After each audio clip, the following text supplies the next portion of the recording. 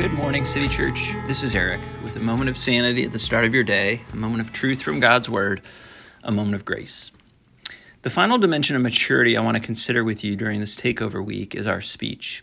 In the Ephesians 4 passage, which has been our anchor for these 4 reflections, Paul writes this: "Rather, speaking the truth in love, we are to grow up in every way into Him who is the head, into Christ." Speaking the truth in love is an essential component of Christian maturity. As a kid, I got into a lot of trouble because of my mouth. I was quick-witted and confident, which made for a bad combination. My speech was a powerful weapon, and early on I learned that I could get my way, put people in their place, and win arguments with my words. I also learned that I could make teachers really mad, lose friends, and cause pain with my words. My 5th grade teacher, Mrs. Vaca in particular, bore the brunt of my verbal prowess.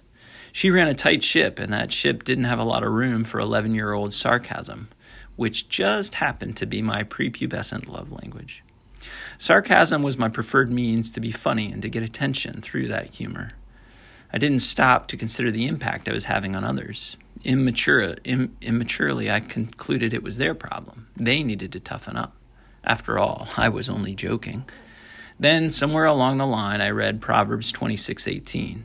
"Like a madman throwing firebrands and arrows of death is the man who deceives his brother and says, 'I was only kidding.' I was sufficiently chastened." Looking back, I see how a big part of my growing as an adolescent was learning how to speak in a mature manner. And reading Scripture, I see how central speech is to spiritual maturity. In fact, the Bible is low-key obsessed with our words as a sign of maturity. At first, for me, growing in speech meant self-editing. The first growth in verbal maturity was not saying out loud everything that went through my brain. Then I started to realize that mature speech doesn't just speak the true words. It offers the right word at the right time, in the right way. My dad once told me, honesty is overrated.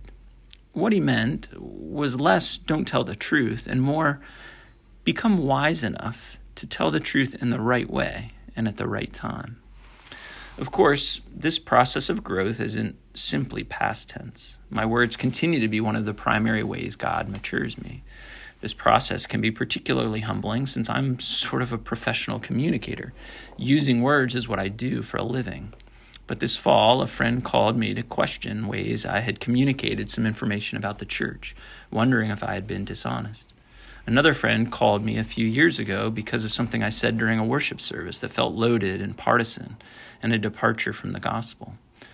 Those were hard conversations, but I'm grateful for both because they revealed ways I still need to grow in my speech. I was able to hear those criticisms because my identity and security doesn't rest on always getting things right with my speech.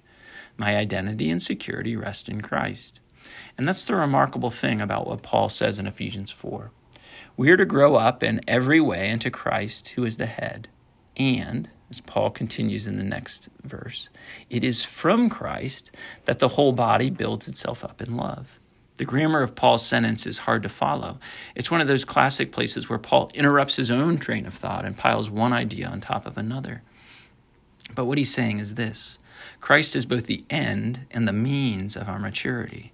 That is, we both grow up into Christ and we grow by being anchored to Christ. You see, that's the key that unlocks maturity. All week, I've been a little uneasy sharing these podcasts with prescriptions of Christian growth. They could be misunderstood. Is Eric just replacing some self-generated resolutions with new ones dressed up in Christian language? No. I'm reminding us of the gospel, the grace that flows from the gospel, a gospel which is not opposed to our efforts at growing in grace. The gospel accepts us as we are, broken and bruised and immature, but it doesn't leave us there. The very same gospel grows us up into mature manhood, into the very likeness of Christ.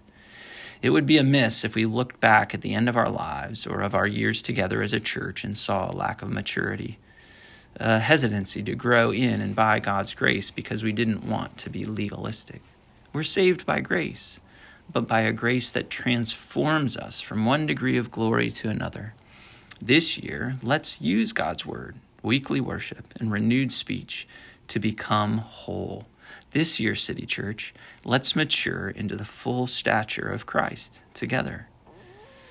You know how when you open a Christmas card from a family in a different state that you haven't seen all year, and you recognize the parents because they pretty much look the same, but staring off the page is this teenager that you barely recognize. That's what Christian maturity is like. We'll look different. We'll be remade. And as we're made more holy this year, by the grace and power of God, let's rejoice that our younger self will hardly be recognizable. You think about that, City Church. We'll be back on Monday with another Good Morning City Church. Until then, stay well and do good.